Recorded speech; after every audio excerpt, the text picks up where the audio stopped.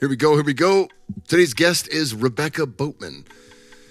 And this has been one I've had about a year in the tank. I met Rebecca, first online, and then we actually got to hang at Arcadia. The first round of that was summer of last year, and I really wanted a podcast with her. Loved her content online, and I think a year and a half went by. We had our second Arcadia, and I was like, holy shit, I never had the podcast with Rebecca. I want to do that. So here we are. We get to have this podcast. We talk all sorts of shit, from aliens to upbringing to you name it in between. And then one of the things I try to draw out of her, because she's known with the younger folks as a dating expert for men and women, I think is super important, because I realized I have no idea how people date these days. No idea about any of this stuff, just because it's so far removed. I've been living with Natasha for 13 years, and the game has changed immensely. So there's some great practices in here, including for people who are already in a relationship, to continue to harness the beauty of their relationship. And I love it. Relationships episode with the beautiful Rebecca Boatman. There are a number of ways you can support this podcast. Send it to a friend who will listen and let them know about it. Word of mouth is always great. Leave us a 5-star rating with 1 or 2 ways the show's helped you out in life. And your Twitter or X or Instagram or Facebook handle. And Organifi is going to be sending out a free product every month to the end of the year. And this is the final month. It's Diciembre. I can't believe it is the fucking end of 23. I really can't. And I am like nail-biting excitement for what I expect to see transpire in 2024. We'll just leave it at that. Cliffhanger. Shit's about to pop off, in my opinion. And I will be glued to it. So you will not have to. I will be spreading the truth as always via this show. So expect some big turns next year and some big episodes to go along with that. And that's it. Support this podcast by supporting our sponsors, and check this out. If you want to work with me, if you want to get to know me, if you want to have a deep dive with me, Full Temple Reset is coming up. I started Full Temple Reset with my brother Eric Godzi. We're one of the full-time coaches for Fit for Service. And this is what's called an immersive, where you have a small amount of people, not the normal 200 to 300 that we have at Fit for Service events. And we deep dive. We do the fasting mimicking diet. I starve with you, and so does Godzi. We sauna and ice bath every day. We do mobility and open up the body, physically, mentally, emotionally, and spiritually. Godzi breaks down Jungian psychology and dream interpretation and all this. And what do I need to know about that? Well, dreams are always speaking to you. Your psyche is always communicating with you. It's something Jung understood better than anybody, and really is one of the fathers of modern psychology. So you reset the body. You reset the brain and the mind, and you reset the spirit. At the very end, we have a sound healing with one of the very best sound healing practitioners on the fucking planet. And that's all at the farm. So you get to come hang with me at the farm in Godzi for 5 days straight. It's going to be January 24th through the 28th in Austin, Texas, actually just south of that. There are 16 days left. So depending on when you listen to this, actually 15 days by the time this thing airs. So you've got a short window here for signups. And the reason we chose to run it in late January is because people are doing a lot for the holidays, but I don't take care of myself very well around the holidays. And if I'm going to fast the way my ancestors did, wintertime was the time that happened. It wasn't because they said we should fast for health and wellness and longevity. No, they just didn't have enough. And if you have ancestors that were closer to the poles, North Pole or the South Pole, then it's quite likely they too went with less food during the wintertime. And that was their natural time of year to rid and remove and restore itself. Now we live in the land of abundance, and hopefully, if you're listening to this, it's quite likely that the only time you've ever gone without food was by choice. That's certainly been a blessing for myself, but it is an important thing to give myself because of the fact that I've never gone without food, to actually go without food, and to piggyback that with some of the most important things that I've learned on my health and wellness journey, so that you leave not only in the best health you've ever had, but you also get to fortify that. You know how the foundational principles going forward that will lead to the healthiest version of you, mentally, emotionally, and physically. Check it all out. It's fitforservice.com. We'll link to that in the show notes. It's backslashes and Full Temple Reset and all the other shit. But you want to see Full Temple Reset, fitforservice.com. I really hope to meet you there.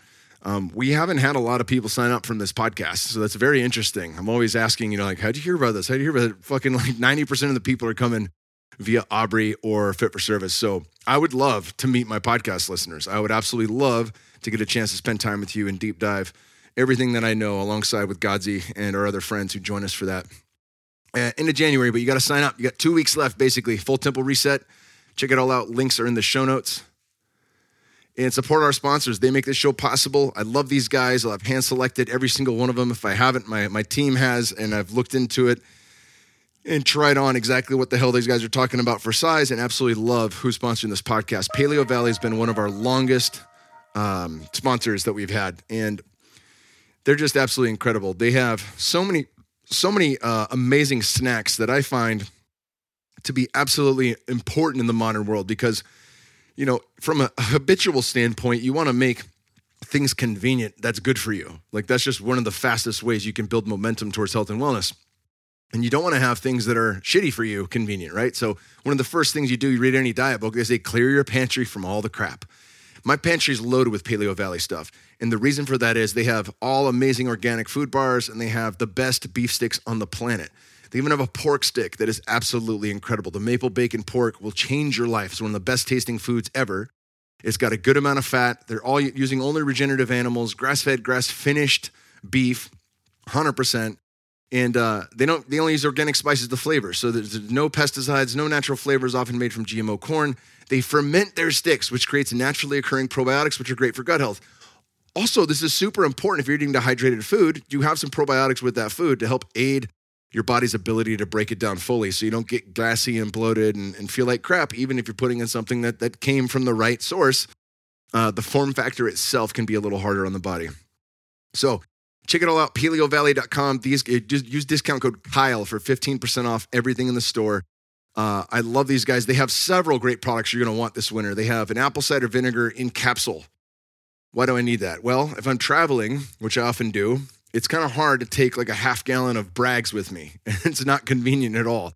But I can take these pills with me, and in the airport, I can give myself good probiotics, I can reset alkalinity, and I can kick the crap at anything that might be floating around in the air, boosting my immune system and making sure that I'm doing my part to stay healthy while traveling and on the road. And again, many other great supplements there, but primarily Paleo Valley is my source for snacks. They have been for years. My kids love them. The jalapeno beef sticks are by far my favorite, but garlic summer sausage is awesome. Teriyaki is awesome. There's so many good ones. I've got it pretty much everywhere. I've got them in my truck now that it's cooler.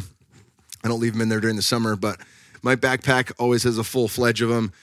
We've got them at the farm for all the boys that are working hard out there. Anytime we need a quick snack, we know we can grab a couple beef sticks, load up on good protein and fat, and have the energy we need to get it done.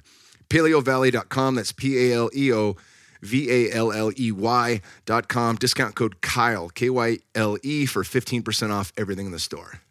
New sponsor alert, Rizal. Rizal grounded shoes is absolutely incredible. Our ancestors were always grounded, but rubber-soled shoes block this.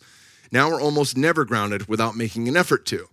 And it is effort. I mean, it takes a lot, but we've got a modern world that has EMFs and all sorts of stuff. And we never, I know people that live in California never go to the ocean unless a friend's in town. It's like you move there because they were drawn towards it and work got in the way and you don't even get to ground in the water right now. So point is, it is challenging unless we can make it convenient, as I just mentioned, and Rizal shoes do that. Rizals are grounded with a copper plug through the sole.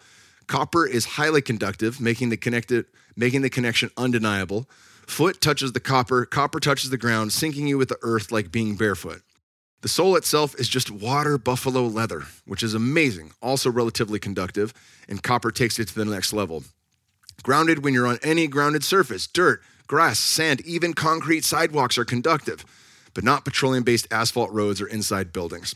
It's the perfect way to get grounded throughout your day-to-day life, and I can tell you right now, I absolutely love this. I've confirmed it. These are incredibly comfortable and stylish, to be perfectly honest. Like, I love wearing them. Like, most people are like, are those grounded shoes? Like, no one's asking me that. And when they're like, dude, those shoes are dope. And I'm like, yeah. Wide toe box. And I open it up and show them the bottom. I'm like, copper plug. Like, I'm grounding right now. This is legit.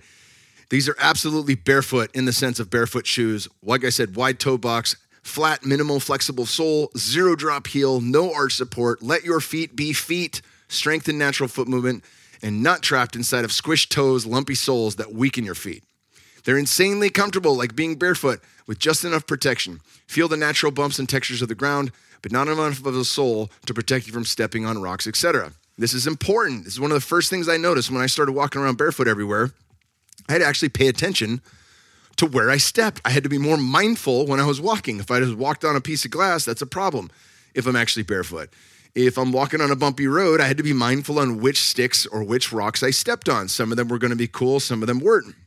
And what's great about these is these provide enough protection to not get cut, but at the same time, you can't be willy-nilly when you're walking on these. You have to pay attention, and that in and of itself is a practice that is harmonizing. It draws you back into the activity of walking. So I'm not walking somewhere with my head in the sky or my face in a phone thinking about other shit.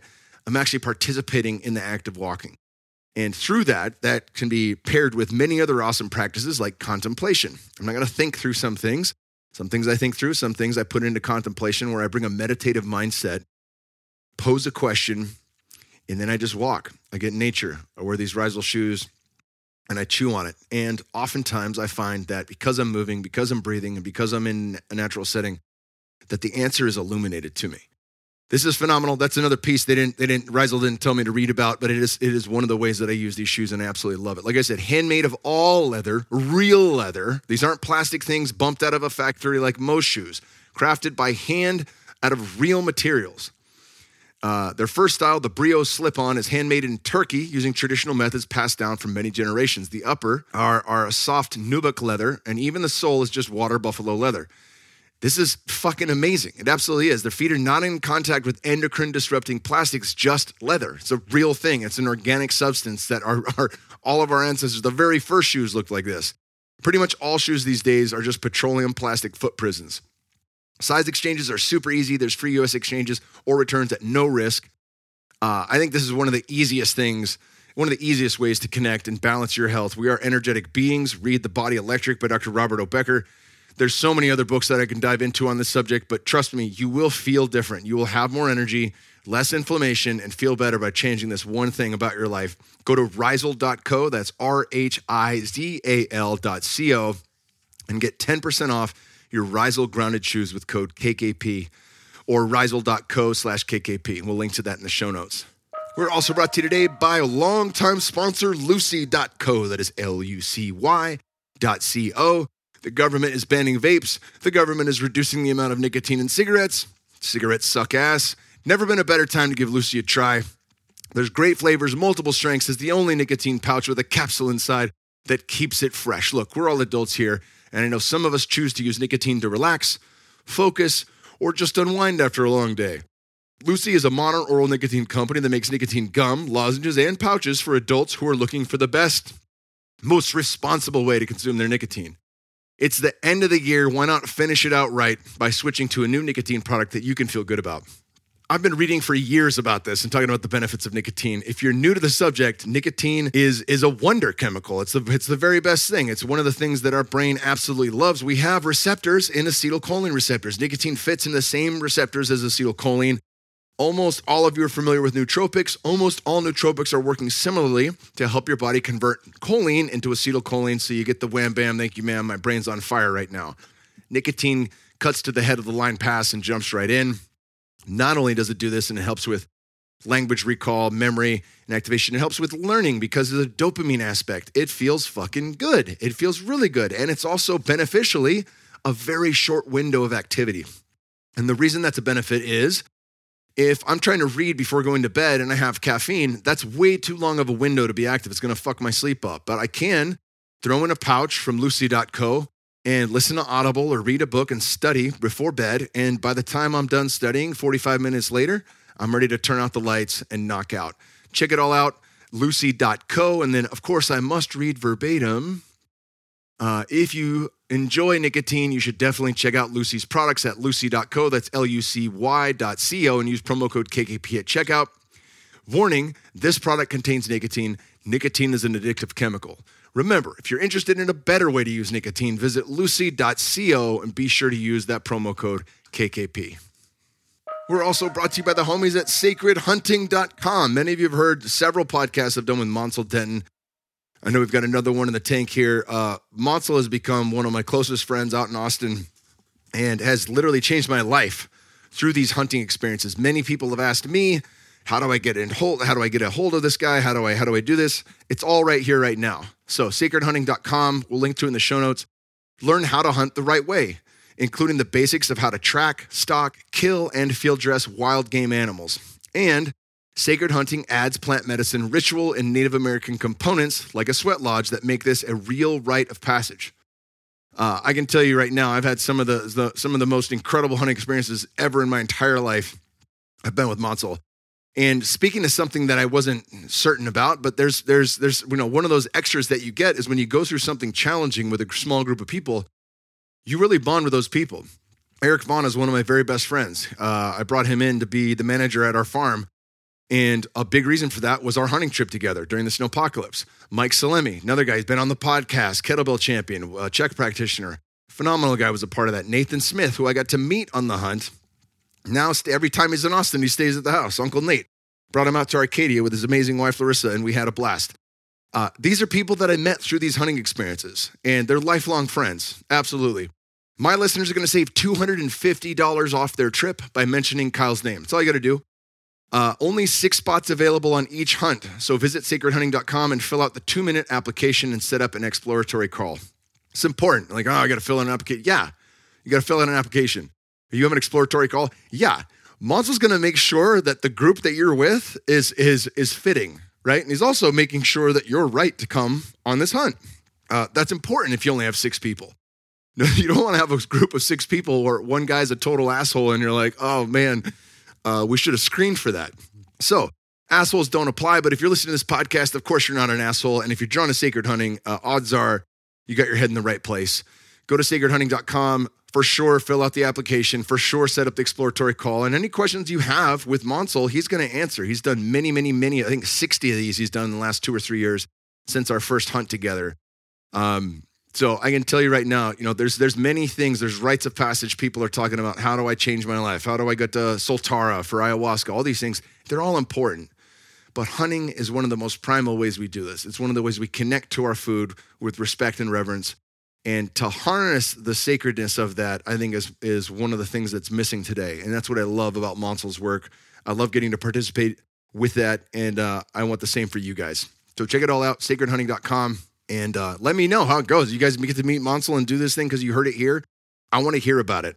Hit me up on Twitter at Kingsboo or on the gram at Living with the Kingsburys. I want to know about the hunt, how it went down, and what you learned from it. All right, and one more quick announcement before we get the show started. I am very excited to announce a brand new free event from my good friend John Bush and his team over at the Live Free Academy. It's called the Exit and Build Health Summit.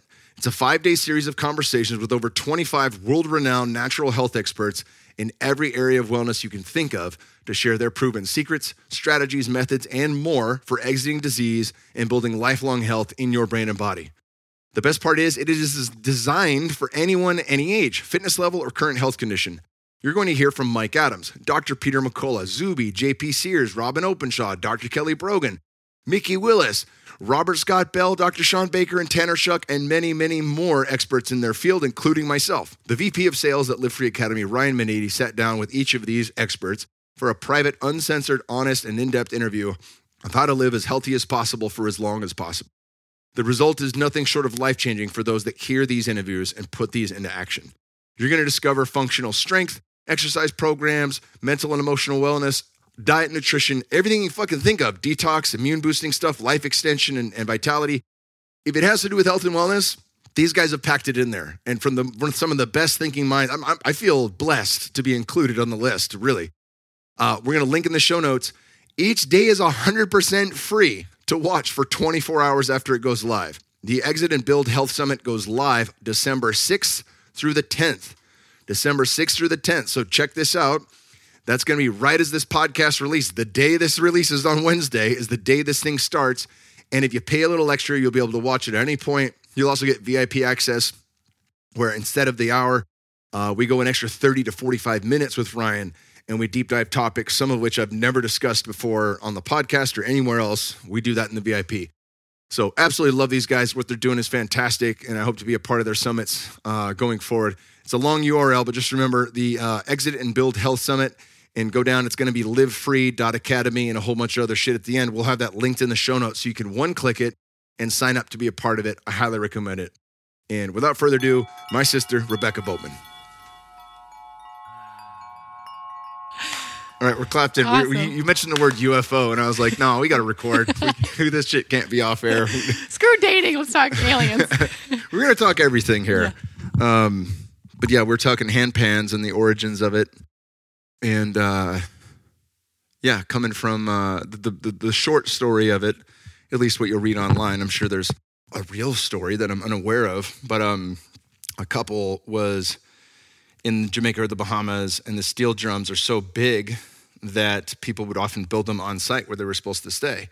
And they really fell in love with the sound and wanted to know how to make it, how they could make that portable. And then the handpan came out, which is funny because there's a lot of woke people that think like white people playing the handpan is cultural appropriation. And the handpan was invented by two Swedes that were they were a lot whiter than I am. Let's put it that way. So hilarious. Anywho. Yeah, and then you mentioned that it looks like a UFO. I was like, we got to start right now. Yeah, it does. Have you read any of Mark Gober's work? No. He's been on this podcast a bunch. He's one of my favorite authors. He's coming back on.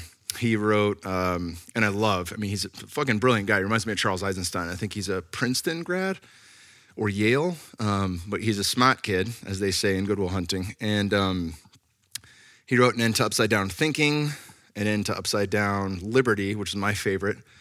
And then An End to Upside Down Great Reset, which speaks to all the nefarious plans of Klaus Schwab and these turkeys, and just lays it out in a very beautiful way. And then now he's got a new one coming out on medicine. But in between those, he had an End to Upside Down Contact, which is all on aliens, near-death experiences, all sorts of shit, that no one wants to talk about. And I remember thanking him. I was like, I haven't read it yet, but thank you for putting your neck out there. This is topics no one wants to fucking touch. Yeah. Because if they do, they lose all credibility. Like, oh, that guy's a blah, blah, blah believer. That kind of thing, right? It's like saying you've hunted for Bigfoot every summer for the last 10 years. Like if I heard that, maybe that is a good disqualifier, but like I find it funny though. But now their aliens are popping up everywhere. It's like the new, hey, look at this. The media wants you to do, hey, look at this, like a little distraction. But it is odd to me that, like Roswell was fucking 1947. Like all these, there's some great podcasts on Roswell too. I lost one, but if I can find it, I'll link to it in the show notes. Maybe Jose can help me find it. But it's undeniable shit. Like there's hundreds of accounts of eyewitnesses that saw this debris. And I know we're going in the wrong direction here. No, this is the right direction. This is great. There was foil that they couldn't bend with a fucking hammer. With a sledgehammer. They couldn't bend this stuff. It was indestructible, but thin as paper. Then there was another kind of foil that you could crumple up into a ball, and it would hold for a second, and then if you threw it in the air, it would go back to the piece of paper with not a single wrinkle in it.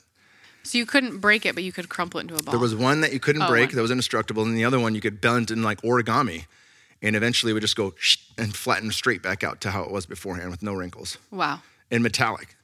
Right, super cool shit. They had I-beams that could bend, but only to a certain degree.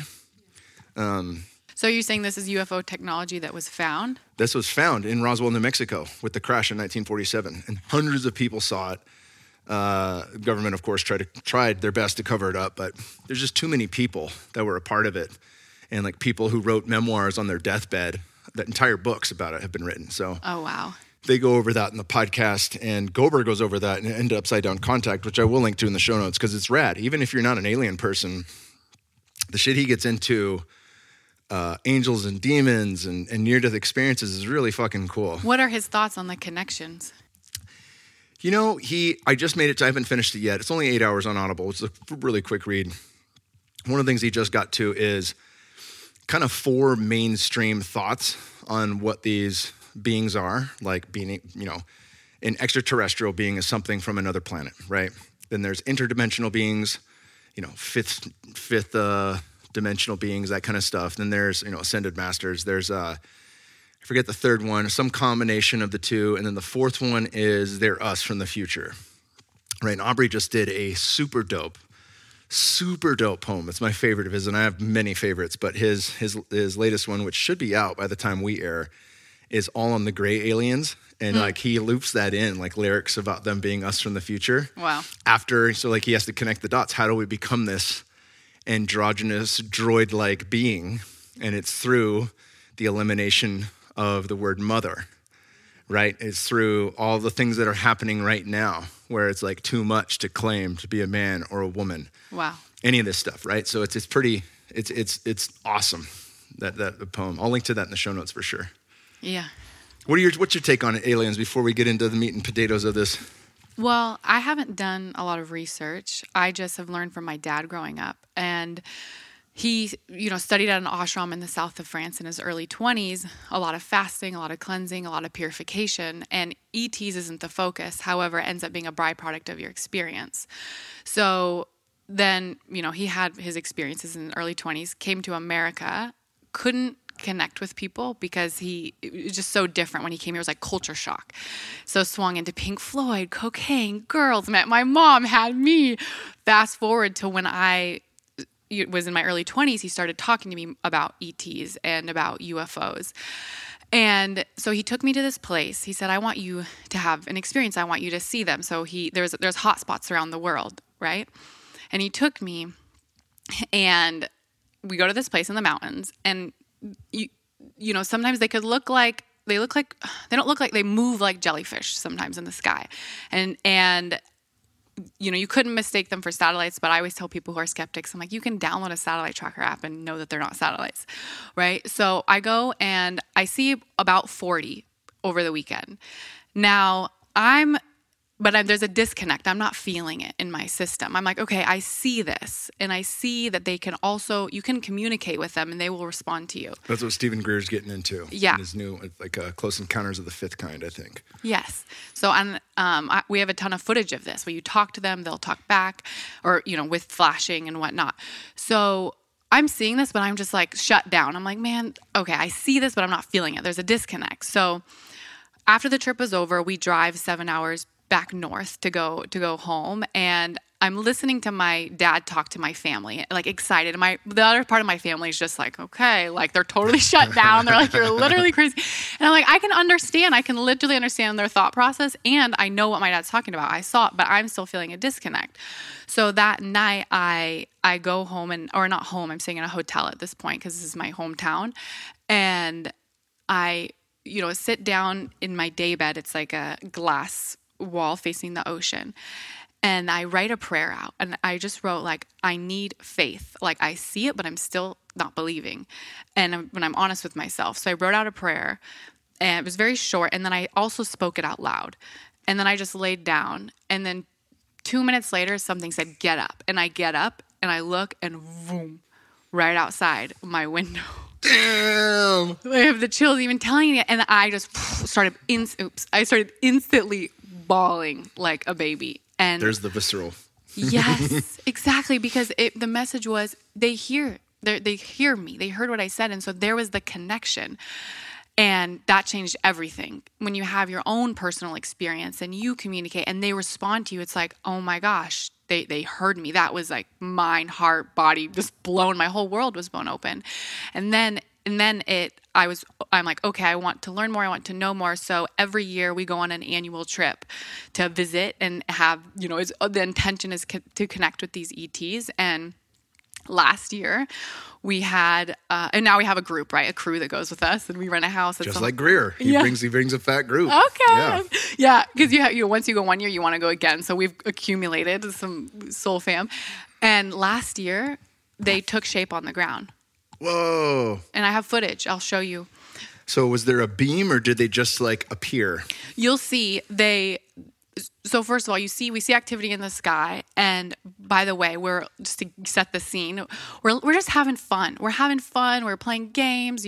I was laying with my boyfriend singing Let It, that song Let It Be by the Beatles. And it talks about Mother Mary. It was just, remembering the moment or being in the moment. And how they take shape is, you'll see in the footage, it's like phasing in. So imagine we rented a ranch, right? So this is happening on our ranch. they start to phase in different spots. It's not like a beam that we see. It's like they're coming in. You see the light. You see them start to light up and light up. Star Trek. Yeah, and then they take form, and what we see is 3 distinct beings about 10 feet tall, and the shape is almost like a head and then cloak. I'm not saying they're wearing a cloak, but that's the best way to describe it. So their body is like dropped down. You see a head, and there's 1 forward and 2 in the back, and it was one of the most life-changing, powerful, beautiful experiences. And then after they phased out, we saw a ship in the sky beam up super big, and then we're like, that's them saying goodbye, and then beam out and move away. And then at the same time, we had 2 new friends who were walking up, who had experiences before, but not this close, but who came with us the year prior. And fast forward, one of my friends said, I'm glad that the beings left, because my boyfriend would have been scared. And I thought, oh, wow, maybe they sense that and they know, and they're being respectful.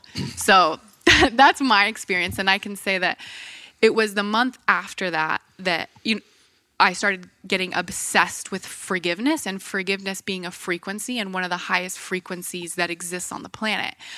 And I was talking to my friend Kaya, who wrote the Sophia Code, and Kaya Ra. We met her in Sedona. She's dope. Oh, nice. She said that they can drop packets of light information with you, and I'm like, oh, that made sense, because it was like an obsession. I'm like, forgiveness, it's an aliveness. To unlock the zip file that they just gave to you. Yeah. So that was my experience, and it's just everything I know has been based off of experience and what I've learned from my dad. I haven't done a whole lot of research. That's dope, though. You got firsthand experience. The only firsthand experience I have, my boxing coach, who was mestizo, Native American, and Aztec, Huitzi, who passed away about 5 years ago, was awesome. He got me into plant medicines, and first through sweat lodges within Inipi. And because of his heritage, he had always wanted to build like the stone one, the Temescal.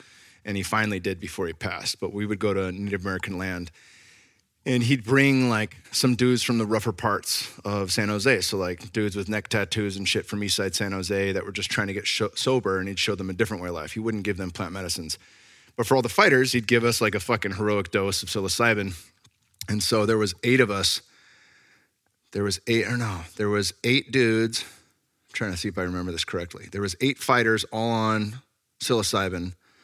And there was 4 or 5 other, some of the homies from East Side that were dead sober. And he took us for a little walk. We go eat the mushrooms, go into the sweat, come out of the sweat, and then we go for this little nature walk where they're still kicking online. And this place, there's no running water, there's no lights, there's no nothing. It's not like Indian casino shit. Like, this is completely untouched Native American land.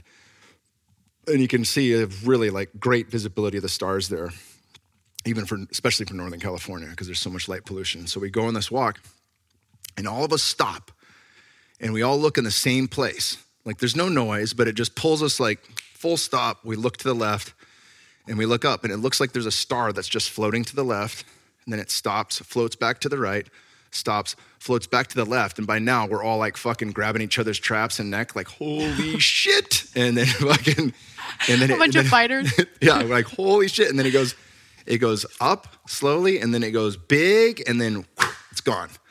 So like the light expanded, and then poof, it was gone in an instant. And I was like, damn, that was a motherfucking UFO.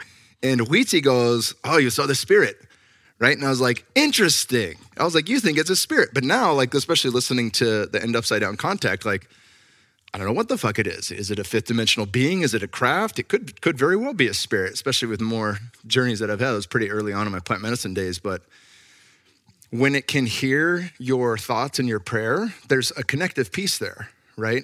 Unless they're always observing everyone. But maybe because you've sought them out, they seek you out, that kind of thing. But the fact that there's an interplay of response and a connectivity that happens would lend it to the potential that it is a 5th dimensional being that exists outside of time and space, and are here for our benefit and evolution. Yeah. That makes sense. Yeah. And the master who my dad studied with, Omrim Mikhail Ivanhoff, I asked Matthias, I'm like, Matthias, who are they? And he said, oh, they're 5th dimensional beings. Yeah, so when you say no matter of fact for him, right? Yeah. He could explain this inside and out. I will link to this in the show notes. He's been with us at Sedona, same with Robert Edward Grant, and then we just did Arcadia. Robert Edward Grant's talk in Sedona blew my fucking mind. And then I want to get into your story. I don't want to fucking just distract, but this is really mind blowing. One of the things he's uncovered, because he's a polymath, but like a polymath within math as well. He's a mathematical genius and he's written several books. I want to get him on the show. He's got his own podcast now. He just had Matthias on. I want to link to that. He basically gives the discussion in greater detail than he did in Sedona, but he talks about the harmonic signature of the sacred geometry that each of the pyramids are made up and down the Nile, and it's actually based on the chakra system, the frequency of sound necessary to unlock the chakra system. And as you go into each chamber and you chant in a specific frequency, that unlocks that chakra. It's meant to be the hero's journey. You can go top down, you can go bottom up, or you can go down then up, but that's what they were designed to do, was to unlock you into higher levels of consciousness. And I was just like, fucking mind blown. So he talks about the math behind it. He talks about all sorts of shit, how like consciousness itself is been all of music prior to him discovering this around music. He ties everything back into music, which Robert I think is great. Yeah. Is based on the square root of 2, which is duality. But that's only part. If you do a pi, like a full circle, the square root of 2 only comes out to a certain portion. The square root of 3, the Holy Trinity, is what completes the circle. And he dives into that, and I was just like, damn, dude. So like he's on point, and Matthias like drops a ton of knowledge in that, and I think they're so good together because they talk about the synchronicities that led them to each other. I've never had a past life experience, and I've done hundreds of journeys. I've asked for it at times. Like, show me give me a past life. What the hell? Yeah, show me some shit, dude, if this is real. And haven't had access yet. Doesn't disqualify it, but for them, you know, Matthias was born with that memory, and Robert has been gifted those memories at different stages of his life. And they've led them to different people who have unlocked other memories of past lives and other important information of why they're here, what they're trying to collect, and what they're trying to unlock together for the benefit of mankind, which I think is like, as Matthias says, he's like, if it's not real, at least it's a lot of fun, you know? And I'm like, I love it, dude, because it is hella fun, and it is super inspiring and also entertaining, and like, I dig it. I dig what those guys are up to. And Matthias is so fun to learn from. He's just like, when he says something, it's just, oh, this is how it is. And there's no ego. It's just matter of fact. Yeah. Just casual. Yeah. Super casual. Wow. Super dope. Well, we're like 17 minutes, not as long as I thought. Good. Into the podcast, and the arc of the show is I want to know what made you you. So you talked a little bit about your father. Where did you grow up, and what drove you to become you? And then we're going to dive into some things that I think we could really use on this podcast, because I overlook shit. I've been in a marriage that's never been better, that has also been put through the ringer at several fucking points from myself and other factors, and I've mentioned that before. But yeah, like to recap, I drank like a fish in the beginning of our relationship and couldn't really see it, but that was what I was used to. Fucking super clean as an arrow during fight camp, and then, hey, I've been a good boy, time to throw caution to the wind and set it all on fire after the fight, right? In between fights.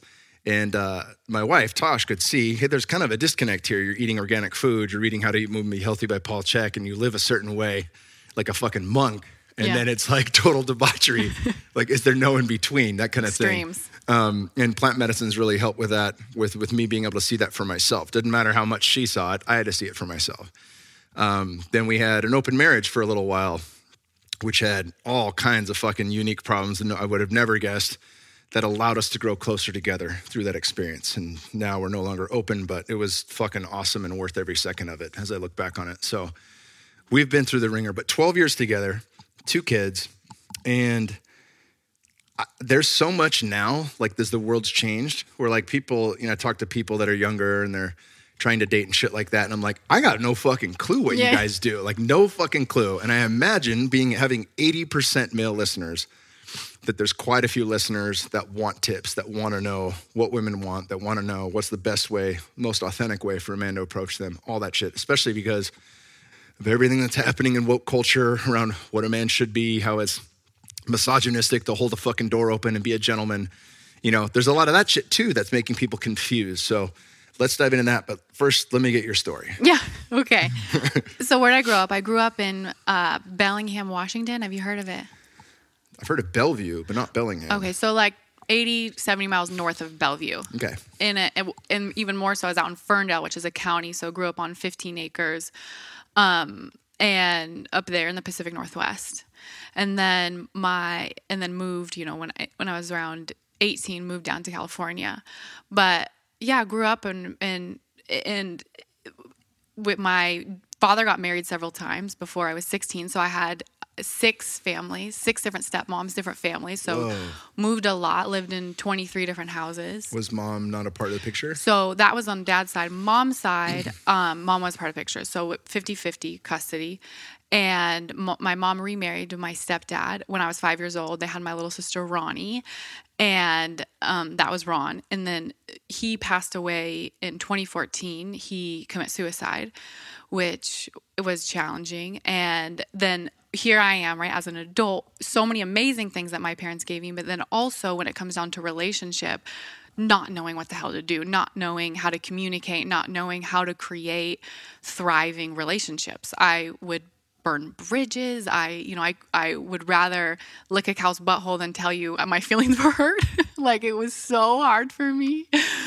And so I set out on this journey to want to learn, how do you have and build healthy relationships? I see them in my friends' parents, but I had no clue. And so that's really, the short story of what led me into my career now to support people. And my main focus is helping women. However, what's so cool is I actually get so many men who watch my content because it helps them, give them perspective. And then it got me into supporting men as well, which I enjoy, but that's a basically short version of my story. And yeah. I love that. And man, I don't love how hard your childhood was. I've often brought up the fact with people, and I think I talked about it on a recent podcast, but my wife and my greatest fear is losing a child. Like, there could be nothing worse than that. And then I'm like, but close second would be a sibling, and Paul Check, who's one of my mentors, his older brother committed suicide, I think in his 30s, right? And that had a fucking deep, deep impact on Paul. And it's taken a lot of work for him. This is from his words, but a lot of work to move through that and to come to peace with it, So I can't imagine, and I don't want to imagine, but I can see also how that would be a catalyst for really understanding stuff. One of the dots that I want to connect to is that, it's like Anahata says, your greatest teacher isn't the person that taught you the most good. It's the person that taught you the most, period. And that is usually a parent or sibling, because they showed you all the things not to do. And there's so much there. There's so much medicine in that, if you can understand it as such, right? Yeah. My parents divorced when I was 13. They were like 2 fucking battering rams. No one knew how to say I'm sorry. No one knew how to stop until it was too late. And so like that showed me a lot of what not to do, Like, okay, something has to give here. Somebody's got to stop the yelling. Someone's got to fucking surrender, No one would surrender. So that made it a little bit easier in my relationships, but I also kind of went so far in the opposite direction. Like, as a kid, when my parents would fight, I'd go into a little shell. Like, I'm a rock kind of deal. And I noticed that I started to uncover that in my marriage. I would also flee, which my mom would do. She'd fucking take off and go to a friend's house for like 3 days.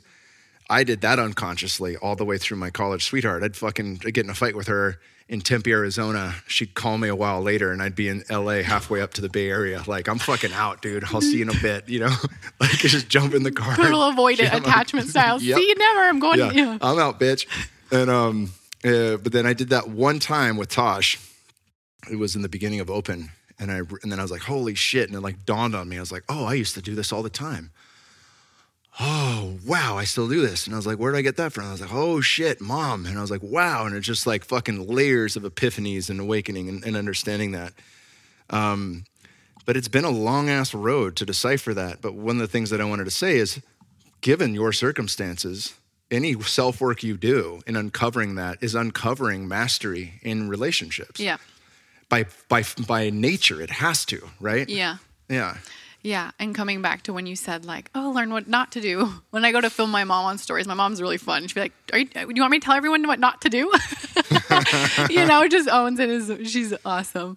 But absolutely, and relationships are a consistent mirror and growth opportunity, and they offer initiations. And when you shared, the epiphany around, oh, wow, like I realized I used to do this, and this, what was that? I'm so curious. What was that journey like to then not do that? Because I know that can be challenging. It can feel like a death to say, oh, I'm not going to run away and I'm not going to flee. I'm not going to buy an international flight and just blow this whole thing up.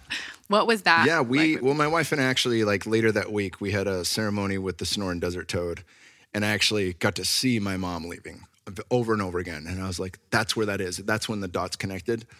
At the time, I just realized this is wrong. I need to head home, and I did. And so, I made it a quarter mile away. Thankfully, I wasn't in another state when I realized that, so I came back and apologized. That was a little bit easier with the alchemy because it came through medicine a few days later, but it's one thing to not leave, but it's another thing to stay present. And I would still leave just going deeper inside myself, right? So like I didn't flee anymore, but I'd still leave by disassociating and going in and turning into a little kid again.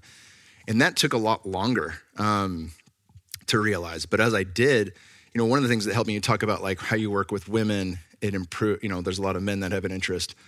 When I finally read King, Warrior, Magician, Lover, I had an intuitive from Sedona, Mary Margrave, soul-attunements.com. You guys can check out her website and sign up with her. She's awesome. She's like booked 3-4 months ahead of time.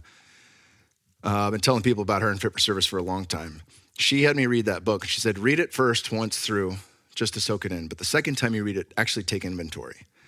Because the shadow is anything that's inherently not inside your purview. So you're not going to see it. The shadow won't allow it. But if it's past you, if it's you as a kid or you in college, the ego doesn't have a guard because that's not you anymore.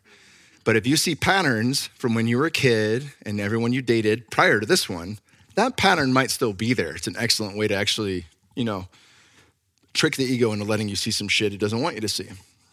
And so the second time I took inventory, and I that's really what changed a lot for me. But in recognizing fully, this is what I did with my parents, and I do it now. The second Tosh, mom, is upset, I go into a little shell. And so unpacking that really helped me become more of a man than I had in our entire relationship, and like being able to stay present and being, like as Aubrey says, the mountain energy where like I can weather the storm.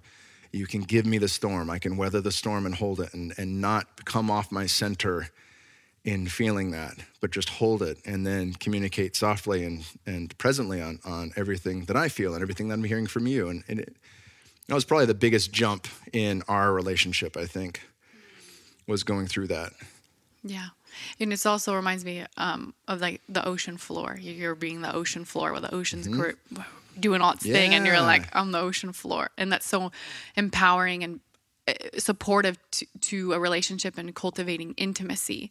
And with everything you just said, it's like, oh, there's this skill that then I realized the pattern when you did the inner work or did the work and reading the book and realizing, and then knowing for all the listeners, it's like that can happen I always say there's the flirting phase and then there's the dating phase, and then there's courting and commitment. For those of you that are listening, who are like, oh, I want a committed relationship. It's like everything that you just shared, you can take that into, it's like, oh, it's an experiment. Let's freaking gamify this shit. Like there's an opportunity to learn inside each part of that phase, and you can get excited about it as things are reflected to you in dating, things are reflected to you in courting and in a committed partnership. I love that. Yeah, and I think of that, like the King, Warrior, Magician, Lover piece. I've recommended that to a lot of women too, just for the fact that like it helps you understand men better, but at the same time, queen, huntress, what would you call a witch or a mage, like there's a female term for every one of those archetypes. And they are like parent archetypes that include all sorts of other shit, like shadow. I don't know if you're familiar with the book, but it's great because Shadow Lover contains the addict. It contains the Don Juan, the Casanova, right? Who had, but when it shows you how to balance these things, like on a cross, you have the king or queen and the magician or mage, and then you have the warrior or huntress paired with the lover. And the reason for that is if you're in Shadow Lover, like a Don Juan type who is never satisfied and always has to move on to the next thing and is always searching for the best sex, the best this, the best that, but can never find it, it's the warrior that balances that. It's not the positive lover, it's the warrior, because the warrior's discipline is what brings the discipline to say, I'm full, I've had enough. This is actually what I'm looking for. So it's really cool how they break that down. I think it's especially from a male mental model is very easy to grasp. you Okay. know? Yeah. I've heard great things about that book. The one for the feminine, or there's one called He. Have you heard of that by Robert Johnson and She? Yeah. Godzi is big into those books. Oh, really? Yeah. Okay. When the first time I read She, I'm like, this makes no sense to me. And then when I was going through an intense breakup and I read the book, I was like, this is my life. Like everything made sense. So it's so wild how sometimes when you're in the middle of an initiation process, it's like you cling to the words and it all makes sense. Versus before, it felt like it made no sense. That makes sense, actually. Yeah. I buy books all the time and don't read them because I know they'll call to me like a living library. Yeah. That book's going to speak to me in the exact right moment. And when I had that call with Mary, King, Warrior, Magician, Lover had been sitting on my nightstand, which is prime real estate. That's the book I'm going to read next. It was there for 2 years and I hadn't touched it. Like, this is the book I read next for 2 fucking years. And she asked me if I had heard of that book. And I was like, yeah, I've had it on my nightstand for 2 years now. And she's like, okay, you're going to read it now. And I read it in 3 days, the first go through, and it took me a little longer doing the inventory. But I was thinking about that, like the potency of that book when I had my back against the wall was so much more important than had I read it any other fucking time. It wouldn't have mattered. It wouldn't have hit the same way. Yeah. Because you were ready for it. Yeah. Yeah. And also, I know that you shared you don't talk about dating much on here, right? No, this is great. Yeah, we need to talk about dating because I know there's people chomping at the bit. They're like, yeah, Mr. fucking perfect with his happy wife and happy family. Like, how'd you get there? So it's a different era. I had one of my male former clients, now dear friends, is the head strength and conditioning coach for one of the best NFL teams. And I asked him, I said, okay, I'm going on Kyle's podcast. It's all men. You know, what do men, like, what are your thoughts of the top 3 struggles? And one that he said was actually ghosting. So people, you know, going out and dating and ghosting. I'm like, okay, great. So we got to talk about this for your listeners and everyone listening. And how do you navigate that? And so what do you think? Should we dive into that? Let's dive into that. Okay. I'm going to put Guapo on my lap for Guapo. the few people watching video. So what do you do with ghosting? And if knowing that it exists and it's out there, especially because there's a swipe happy world, right? If you're online dating or not dating, and how do you let it not impact your dating experience? So explain ghosting for me. That's how old I am. So ghosting, in my opinion, or ghosting under my mind is like things are great and then she just stops returning texts. Yes. Okay. And then there's an open loop that you feel. So what do you do? Do you stay engaged? Do you keep trying? Yeah. So something that you can do is you can communicate like, hey, I have not heard from you and I'm experiencing an open loop that I'd love to close. Like, how do you stop reaching out? Simple. You can ask, and if you don't get a response, that's also an answer. And most importantly, staying committed to the vision of what is it that you're creating and knowing that that person is going to be excited and consistent and ready to create it with you. And if you catch yourself always being attracted to the person who's ghosting, well, I would say there's something else there to look at, because it could be that you're attracted to the unavailable archetype, because actually being seen and actually being witnessed and having someone there could freak you out. So there's that around ghosting, and also so creating a healthy relationship and not allowing it to take down your dating experience and not giving it a ton of energy. If you need to close the loop, you can ask something, you can ask a question, but also not prematurely getting into a relationship. So we see that often, especially for women actually. And with men, I see it as well, where they're, acting as if they're in a relationship before they're actually in a relationship, And so that's one thing to address. And moving things, if you're on an online dating app, and instead of, for example... None of this shit existed when I was in the game, really? So this is very good. Good. Yeah. So for those of you, some people are like, I'm against online dating, which is fine. I'm like, if you don't want to online date, you don't need to online date. And I'm sure there's some of you who are listening, online date. So one thing that I want to support you in not doing is getting into a premature texting relationship where you text for weeks on end before you meet the person. You can move it along quickly, and here's something tangible, which, by the way, I love working with men because they're like, just tell me what to do. They just tell me what to do, so I'm here telling you what to do. You can say, like, oh, I wonder if you're this fun on a FaceTime, like a flirty way to move it from text to a FaceTime.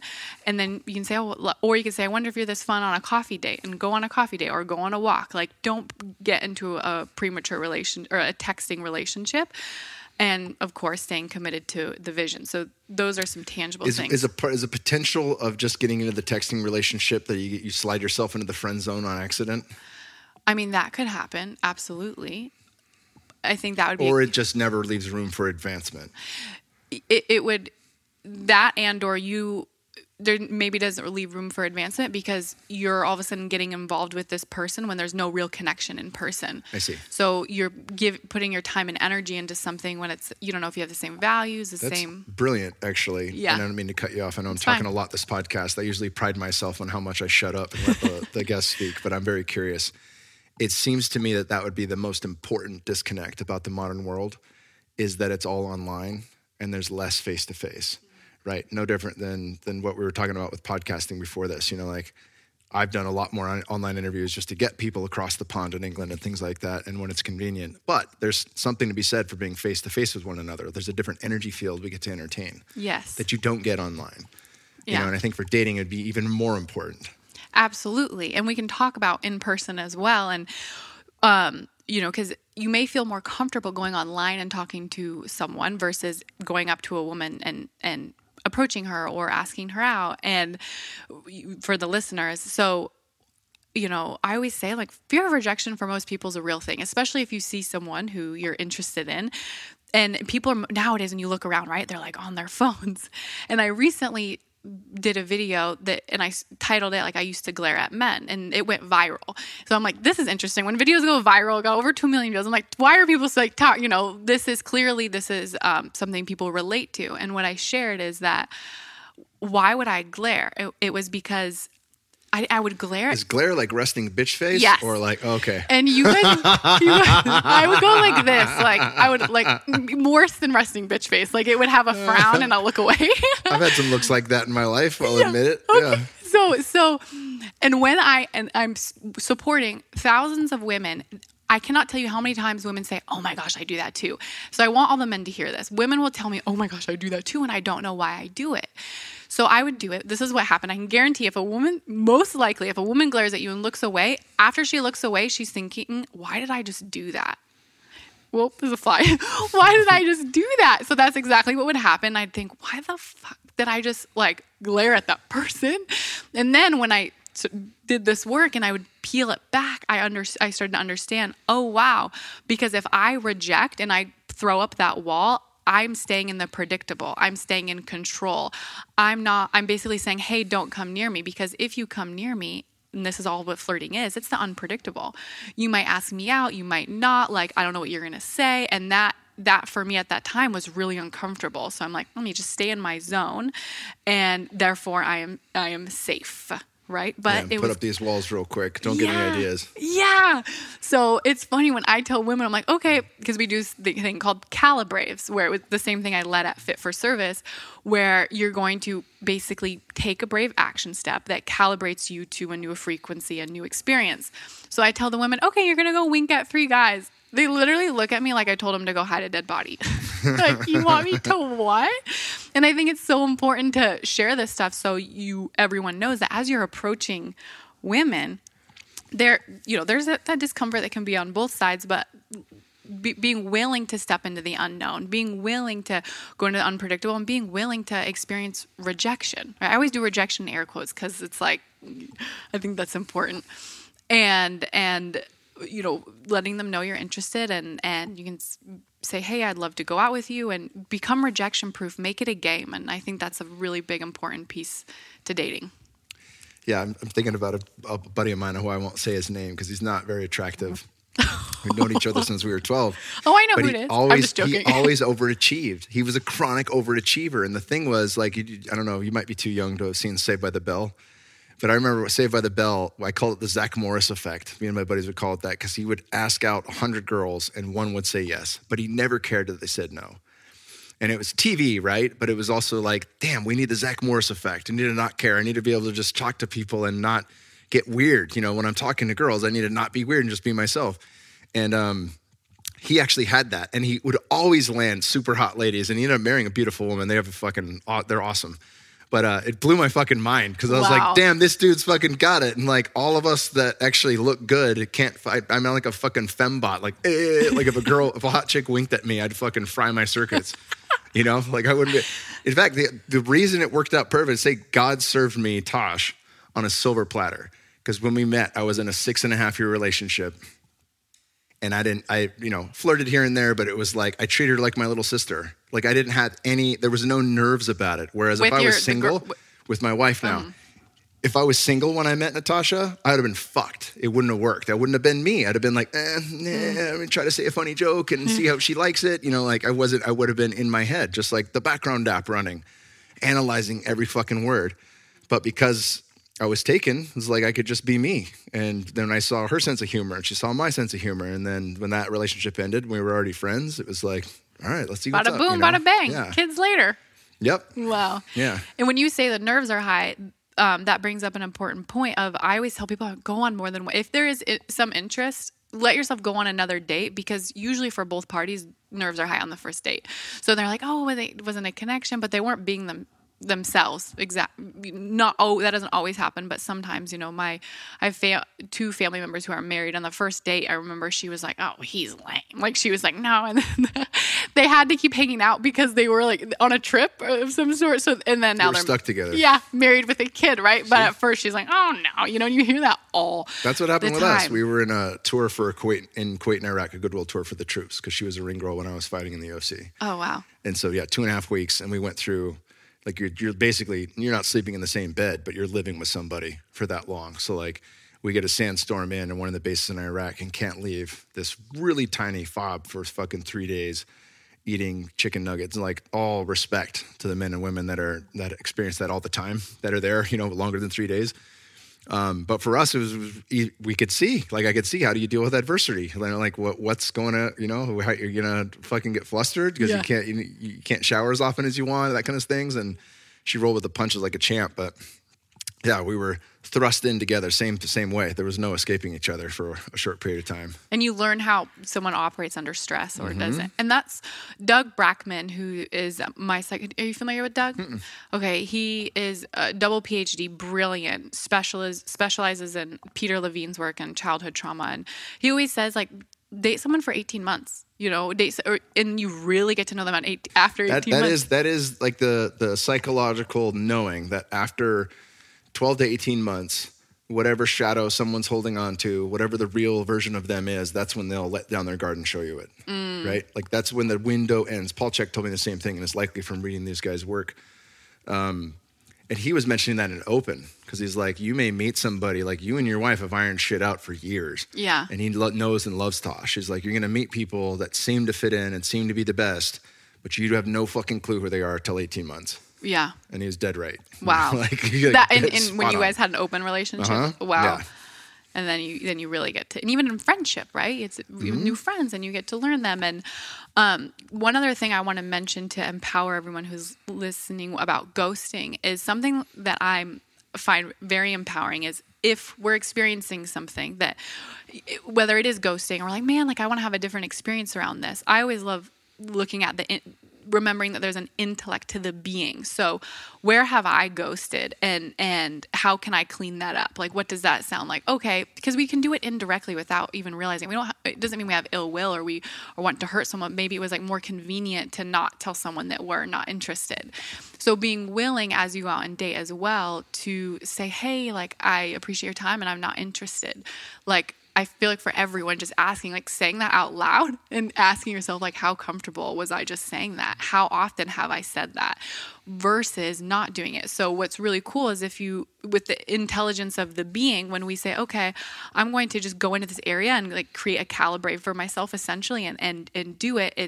I always say there's always these mystery benefits that unfold because it does something in the invisible world to support us. So asking yourself now, like, how comfortable are you saying, hey, I'm not interested in another date, or even saying, hey, I'm in love with you, or hey, I want to spend my life with you, or hey, like, I appreciate your time and I'm not interested. And, even when at Fit for Service, when I led for Road to Union, I love what someone asked. One of the men stood up and they said, I'm that guy. Like, I will just not text the girl back, and I was so appreciated his bravery. And then you see the girls in the audience. I was gonna say, then the fucking scowls come through, right? and then he said, he's batting 1,000 on shitty looks. Yep. And then he said because I don't want to hurt them, and I asked, okay, so you say it, and then tell me, what do you feel in your body? And he's like, well, anxious. Like, it was uneasy for him. And I said, I get that you don't want to hurt them, but it's also, you're actually afraid to feel that. And it just clicked in for him. And I want to mention that here because it's so empowering when we say, okay, how honest am I willing to be in the tension? And then it's so freaking liberating too, even for the women. I would do that. If I went on a date and someone wanted to go out, I would be, I'd rather, it just is uncomfortable sometimes. Yeah, you want to know. Yeah. Or saying, like, telling a man, like, hey, I appreciate your time. I know you're asking, and I'm not interested in a second date. It's just, it's uncomfortable, but it gets easier, and it makes the whole dating process energizing. Because people say, oh, dating is draining. Dating's not draining. It's the limiting beliefs, it's the behavior. So when it becomes energizing, the more transparent you are, where your words match how you feel, the more authentic you are. So I feel that's really important to mention, is everyone checking, like, okay, how comfortable am I with saying, hey, I appreciate your time and I'm not interested. Clean, easy, done. It makes me think of, like, telling the truth is a muscle you strengthen. Like, how honest can I be, and in a way that's not meant to be harmful or hurtful, but just being honest, like, this is where I'm at, But that does it gets easier with more proficiency and more practice. Yeah. Even the energy as it comes out, and just the simple, oh, I'm not interested, and you can say it and there's not that resistance in it, My wife's never had a hard time bringing up shit that was bothering her. Oh, ever. I love that.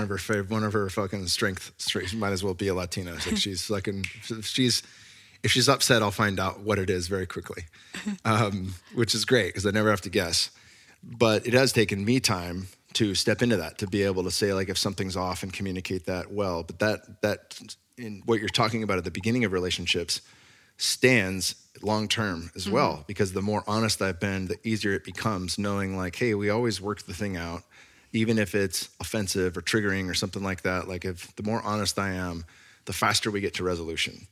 And the more that I've leaned on that, the easier it's become to just tell it how it is and say it and just tell the truth, basically, Yeah, absolutely. And dating is an opportunity to practice it, relationship. And then there's the other side of things where it could be the muscle of learning to listen. Like, oh, am I a good listener as well? Am I able to hear what this person is saying? And maybe I'm very good at sharing what yes, no, blah, blah, blah. But then also, am I able to listen and hear what's going on inside of this other person? So I always like to share both sides and, have everyone see that there is that opportunity to grow. Have you met Kathy Courtenay? No, who's at that? Any of our events? She's amazing. She came on the podcast. She is no longer with the Circling Institute, but worked with them for a very long time. Guy Senstock, who's homies with the brilliant dude from Canada, not Jordan Peterson, but the other brilliant psychologist professor. And I'm pissing me off that I fight brain. I'm forgetting the name. But anywho, we've had a number of events where we've brought these guys in, and Kathy has been around for a lot of different exercises. But that's one of the things, like, great communication requires great listening. And they have so many practices on that. But even still, like, having coached people for so long and been in a relationship for so long and things like that, like, it's always amazing to me, like, the layers at which you can really drop in to listening to somebody. It seems to be, and I don't know if it's because we have, 3 to 5 second is our average video. It's real time that people watch. Like, 3 to 5 seconds is the fucking average. Like, wow. Mind blowing. I don't know if it's because of the shortening of the attention span or just a lost skill, because we talk less, like, we're not around a fire pit for story time. And, even as podcasting has blown up, there's a desire there for longer form communication, but it's not mainstream yet. It's not like, I don't know. It's not TV yet, right? So I think of it that way. Like, maybe that's why, but the skill of listening has been lost. And it's something for sure to want to regain. Absolutely. I was sharing with Kyle before we hopped on. I was just in Dallas on a ranch with for the weekend, and this part I didn't share with you yet. There was the family. There was like we were renting one space, and there was a whole family-owned ranch. Grandma, grandpa, grandkids. You know, all the animals, trampoline, just so fun. And Grandpa had a woodworking shop, and so on the last day, he's like, "Oh," he was showing Jeremy and I, like, you know, talking in grandpa energy, right? Like so slow. Like, here's how you do this and this, and I'm sitting there like, and I'm watching my processing system, like, come on, like, let's speed it up, Grandpa. But I'm like, wow, like, he's just so here and so present, and I'm noticing my nervous system, yet I'm inspired by him, and I want to slow down, and I want to have that level of coherence and relaxation. And it definitely stretched my listening abilities. Yeah, those old timers aren't in any rush. Nope. No. Yeah. That's great. So we tackled ghosting. What are the other couple of things that the football coach, and I'll have to find out afterwards who this guy is, because I got a couple buddies in the NFL that are strength coaches, Mark Uyama and Big House, Joe Ken from the Carolina Panthers. I still got to get on the podcast. House, if you hear this, let's make it happen this year. But yeah, you got some notes here. Let's dive through this. I do have some notes common here. pitfalls and what dudes want to hear. So, okay, the other thing is, if you do have an online dating profile, putting exactly what you want at the top. Most people like feel like sometimes, oh, I need to hide it, or let me not lead with that, just right off the bat, because there's so many people online, and that's like fitting in that 3 to 5 second window. Yeah. Just put it. And, you know, I had one client recently who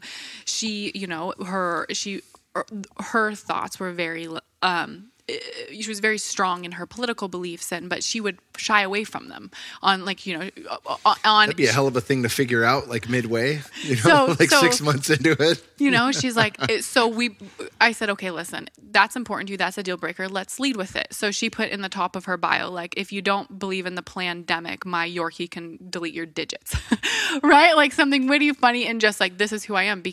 So she got a lot less likes and a lot less matches. However, the person who then matched with her, and I had a conversation with her a month after that. She said, I had the best date of my life yesterday. Yeah. Well, I mean, like, seriously though, like, she's with a guy, he's great, and then he's telling her how he's going to vote for Biden. Like, her head would fucking explode. Yep. You know what I'm saying?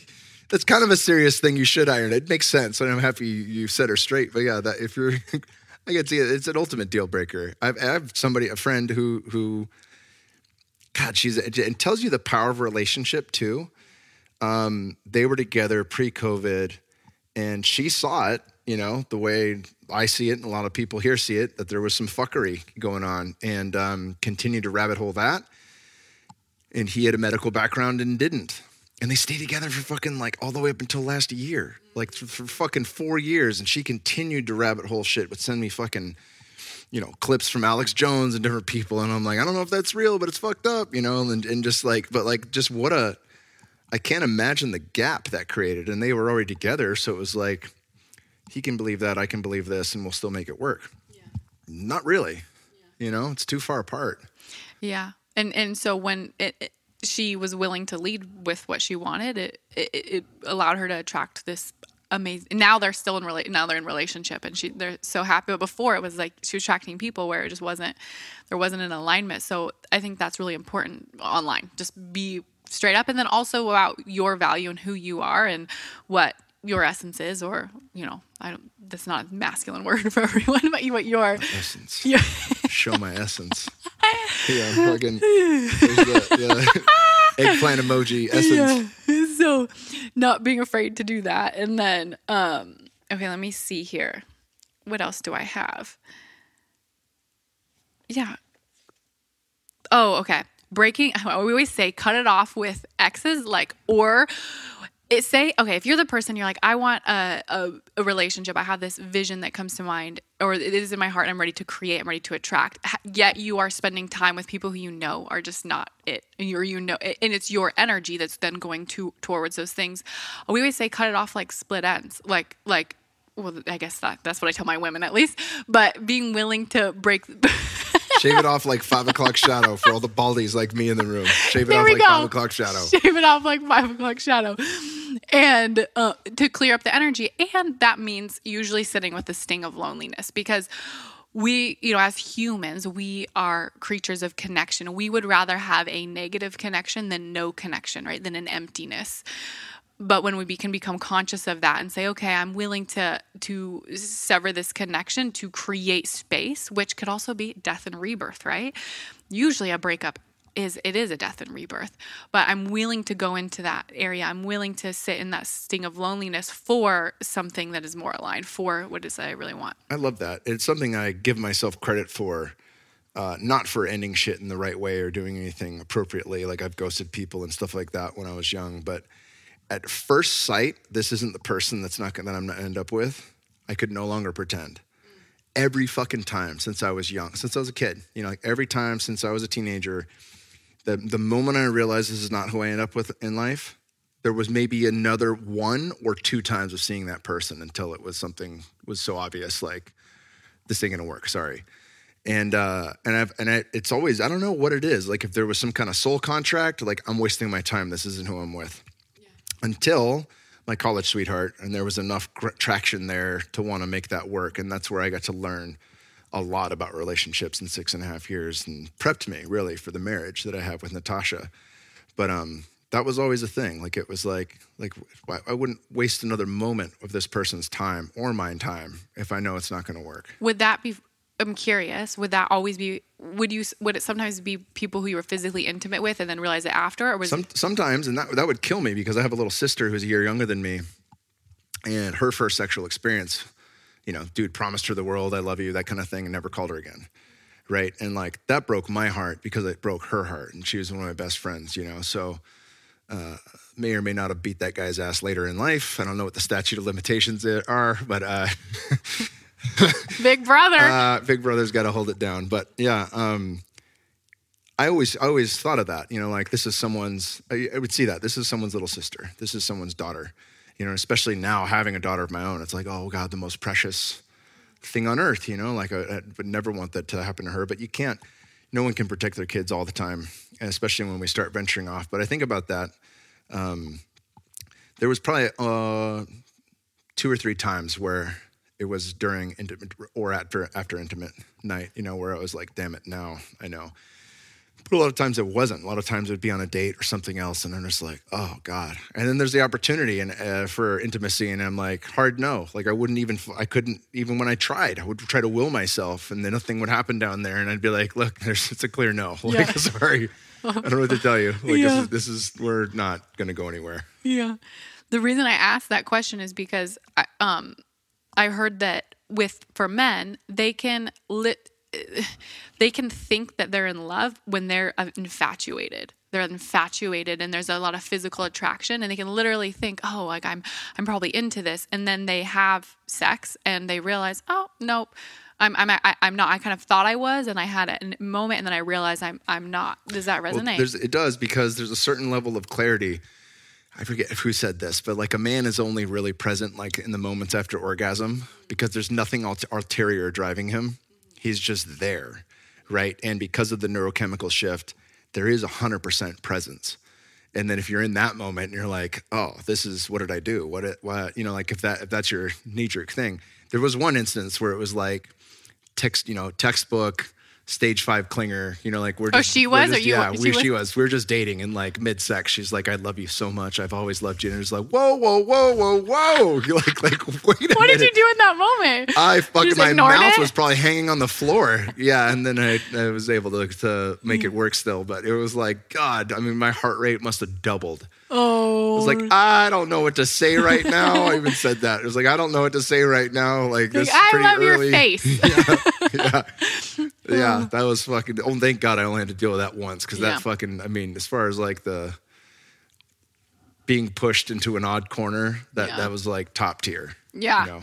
Oh yeah, and I think another important thing is to be able to say for everyone who's dating, like, oh, if you are in a moment where you want to be physically intimate with someone, but you don't really know if you act like you haven't gotten to know them mentally, emotionally, and spiritually, are you willing to say like, hey, I would love to be physically intimate, and I I don't know if I want to be in a relationship with you. That way it's like clean from the beginning, because they may, and are you comfortable with that? And asking that question, and I'm giving that to you, these tangible phrases that everyone can take with them into the dating world. And something that I heard is that a man's attraction goes from physical to emotional to mental to spiritual. So thinking father sky, and for a woman, it's spiritual, mental, emotional, physical. And so because women will say like, oh, he was so into me, and it's genuine and they feel it. And then all of a sudden they are physically intimate and he goes, So it's like, okay, he meant it though. He was into you, girl. Like, and so I like that as a reminder. And then just having those tangible phrases to take with you as, to everyone take with them as right. they Take go. notes, boys. Yeah. Yeah. Take notes. Take notes. As everyone goes out and dates. I like that. Yeah. You got anything else from Coach on there? That was so. Good. Yeah. Oh, the other one was, no, something that I want to talk about is the knowing that in a great relationship, you usually have one person who really values closeness and intimacy, and another person who really values autonomy and freedom. And we all this is a big thing that Matthias has been diving into. Oh, really? That there's an eternal desire for unity, and through that, unconditional love. And at the same time, there's an eternal desire for individuation, because God wants more God. Yeah. Not the Robert says, the one became many just for the joy of becoming one again. Some people think of that as a complete statement, and other people say, but no, when we become the one again, we create the many again, because there's this constant unfolding and unfolding for eternity. But that the proper balance, and Steiner said the same thing Matthias is that it's to come to a point of individuation where we feel unconditional love, but still maintain autonomy, some level of independence, right? Because pure emergence, you lose self to purely merge, right? Yeah. And so like the gift of sex is that we can have this ultimate merging experience of oneness and then still remain autonomous in everyday life. Outside of that, we can live in both worlds. But yeah, that what you're talking about is like the divine gift and play, Yeah. It's according to Matthias and Steiner. Oh, wow. And having the awareness around it, and then is empowering, first of all, and then knowing that usually in a relationship, like we have that inside of us, the desire for closeness, right, and to merge, and the desire for the independence. And in relationship, you may have someone who values closeness and then someone who values freedom. That's their dominant. And then when you come together, it's about learning, okay, maybe they value closeness more than me. And how can I learn to value that and appreciate that, even though it's not my go-to or not my norm, and vice versa. Oh, wow, they value freedom and autonomy more than I do, actually. And even though I do want that and I have that, and they really value it. So how can I, rather than getting mad about it or frustrated because I want more closeness or vice versa, how can I learn to really appreciate that in a partner? And usually it's the woman I find that want the closeness, or it's all, not always, but wants closeness, and the man's like freedom, right? And then learning, oh, okay, how can I learn to really value that and deepen my ability and my capacity to experience that? And then it may shift and change as we're all seeking balance and coherence consistently. I like that. You've read the 5 love languages? I know them, but I don't think I've read the book. Okay, well, It's not necessary. It's also uber Christian, but it's not quite a turnoff. I don't think it's not a. Sorry if that offends anyone. It didn't turn me off to the book, even though it was kind of like, oh, that's interesting. But how much has that played in? Because in previous relationship, like I tried to backtrack when I read this book. It was right at the beginning of my relationship with Tosh, with my wife, and I was like, oh, wow. And I went down the list. Like I'm primarily touch, because my parents would always physical love was always something I never had to, there was an abundance of it. Both my parents are huggers. I'd wrestle with my dad. He'd massage my legs every fucking night when I had growing pains. Like I could, I'd fall asleep on his chest when I was 7, and his chest was so big that it would kink my neck because of how big his rib cage was. I don't have the same rib cage, right? But I remember that feeling of waking up, and I was like, worth it. Like I'm in his armpit, my head's kinked to the side on his chest. And so, and my wife didn't grow up with that, but that's still her number one. So it's very easy for us to communicate love in that way. Yeah. And then, her mom is acts of service, and you can see it when we hang out with grandma. It's like, hey, what can we do to help out around the house? That kind of thing. Or when we're going to go on a hike and pick berries when they were in Oregon, that kind of thing. And when she's over, she wants to do the dishes or vacuum or help us in some way. Like I can see like that's her loving us, right? Like in your personal relationships or in people that you come across, is that a big factor or is it just not that big of a factor? I think it's important. And if you're already in a relationship, something that's cool is you could try and guess what is my partner's before you ask them to see how well you know them. And there's physical touch, quality time, acts of service, gifts, and words of affirmation. So you can think, what is my partner's and try and guess and then go and ask them and see how well you know them. And then knowing, number one, what you love and like, is it quality time? And then also you can communicate that to your person. And sometimes they may do it naturally and sometimes they may not. And it's something that they have to learn what to do. In a previous former partnership, I had someone who had a reminder on their phone that said QT with Rebecca, quality time, which is brilliant, right? And I love acts of service, and my Jeremy is so great at just acts of service. And this is from my dad. He'd always plug my phone in, or he'd always pour me orange juice. He'd give me the blanket out of the dryer when it's still hot, a little kid, and they throw the blanket on you. And then communicating to my partner, I love these things, and then they will make an effort to go out of their way, and then vice versa, you doing it that for them. And in terms of physical touch, there are some people who are so comfortable with it, and there's some people where it's not. It's revolting to some people, and I know this from being a coach in fit for service with 150 people to 250 people at our events. 5 years in, 3 or 4 events a year. And like I hug everyone. I'm kind of known as the guy who gives the best hugs, and I can tout that. You put that in. I pride myself. Yeah, put that in my fucking bio. Get the best hugs, and I receive the best hugs because I want to fucking hug somebody. Like as a touch guy, like I want to wrap myself around you like a fucking boa constrictor and just squeeze you and feel the same back. And we have really close friends that live in Austin, super close friends that will give me the side hug, and that's the best they got.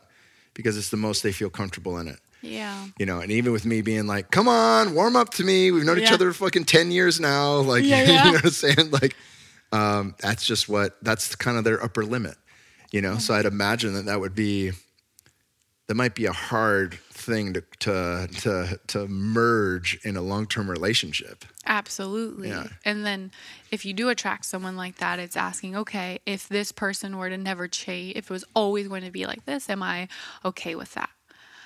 Or am I not? Am I not okay with that? And then it doesn't mean that person can't grow and become more comfortable and create new reference points and a new relationship with physical intimacy. I can imagine that that's from trauma or past, challenging experiences. And can I love them where they're at and choose to be with them if they were to never change? And I think that's really important to, especially as you go on dates. So we're not dating for potential. And of course, though, we're evolving. We're constantly evolving. And I imagine that these listeners are committed to their evolution, being a listener of Kyle's podcast and knowing that in holding your partner in the space of being able to evolve. And I think that's also so important is, I'm literally looking at you and illuminating the possibility. I see it in you as I'm talking with you. That's what Selig's main deal is. Paul Selig's main deal is really? Witnessing the Christ in another. Yeah. Oh, wow. Yeah. And hold them to that, even in the face of the shadow and everything else that they are currently at, you hold them in their highest. Wow. And it's such a balance, right? Because then it's like, and as I date, I'm also, though I'm not choosing this person based on the potential and how they may change and all of a sudden become boa or constrict, the best hugs ever, right? And then getting maybe my expectations let down or X, Y, Z. But I think that's it. Yeah, being honest about where someone's at, and then also fully choosing them and. Yeah, physical intimacy, it's wild how I'm like that with where you are, where I'm very comfortable with it, with my girlfriends, with my partner. Like, I'm very comfortable. And I was in a breathwork training, and my friend... Jaggers? Yes. That was my boy. I got to get him on the podcast. Oh, nice. He was my masseuse back in Sedona. That's how I met him, was getting a little energy work massage before I went off the deep end on acid with my homie Ian. Oh, really? We thought we were microdosing and took a macro of all macros on Cathedral Rock. And thankfully, fucking had enough friends to like babysit us till we could walk back down. They couldn't walk. Wow. Like it was nuts. Well, But yeah, he Sedona's was the with me place the to do day it. before. He was with me the day before doing the energy work. Maybe he set that up. I had to call him out on that. Like, Yeah. hey man, what the hell? Did you plan this, Steven?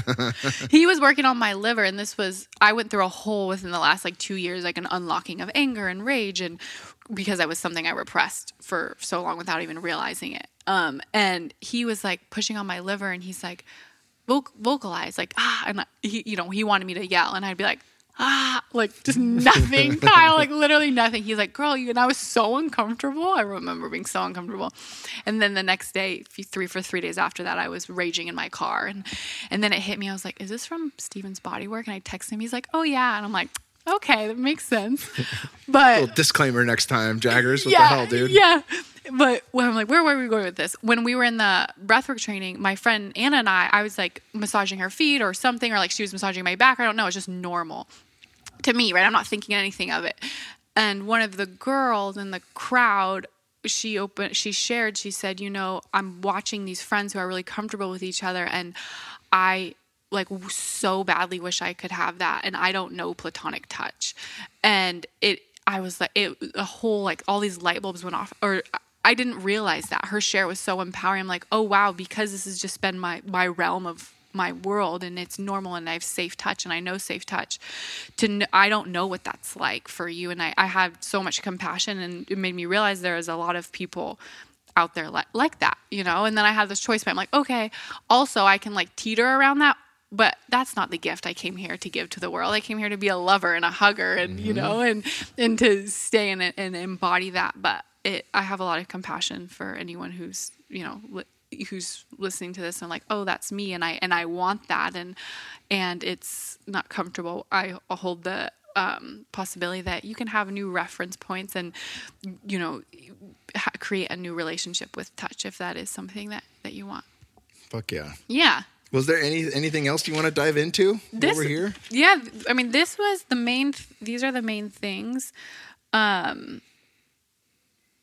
Yeah, I'm pretty sure we went over everything that I had inside of the notes from asking. Well, I'll get feedback from this, and I'll have you back Yeah. on in the future, and we can rehash. The more that you uncover, and the more that I uncover, and see what the people think and what the people want, and we'll have you back on. Oh, I would love that. And you can ask me specific questions, and we can create a little, create them in notes and speak on all of them to support everyone in their dating relationships. So good, buddy. Well, I can't wait. We got to jam so we can get you a little tour around the farm and be on our way.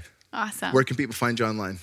Okay, so my Instagram, Rebecca Boatman, and then I also have a if you want to receive dating inspo and text to support you in your love life, specifically for men, because a lot of the stuff I have online is geared towards women, but for men, and I can just give you the number and you can drop it in the show notes. And Cool. Yep, we'll click it in. Yeah, and you just text Illuminate and you get all the dating inspo, and then also the Instagram, Rebecca Boatman. Awesome. Yeah. Thank you, buddy. Yeah, of course.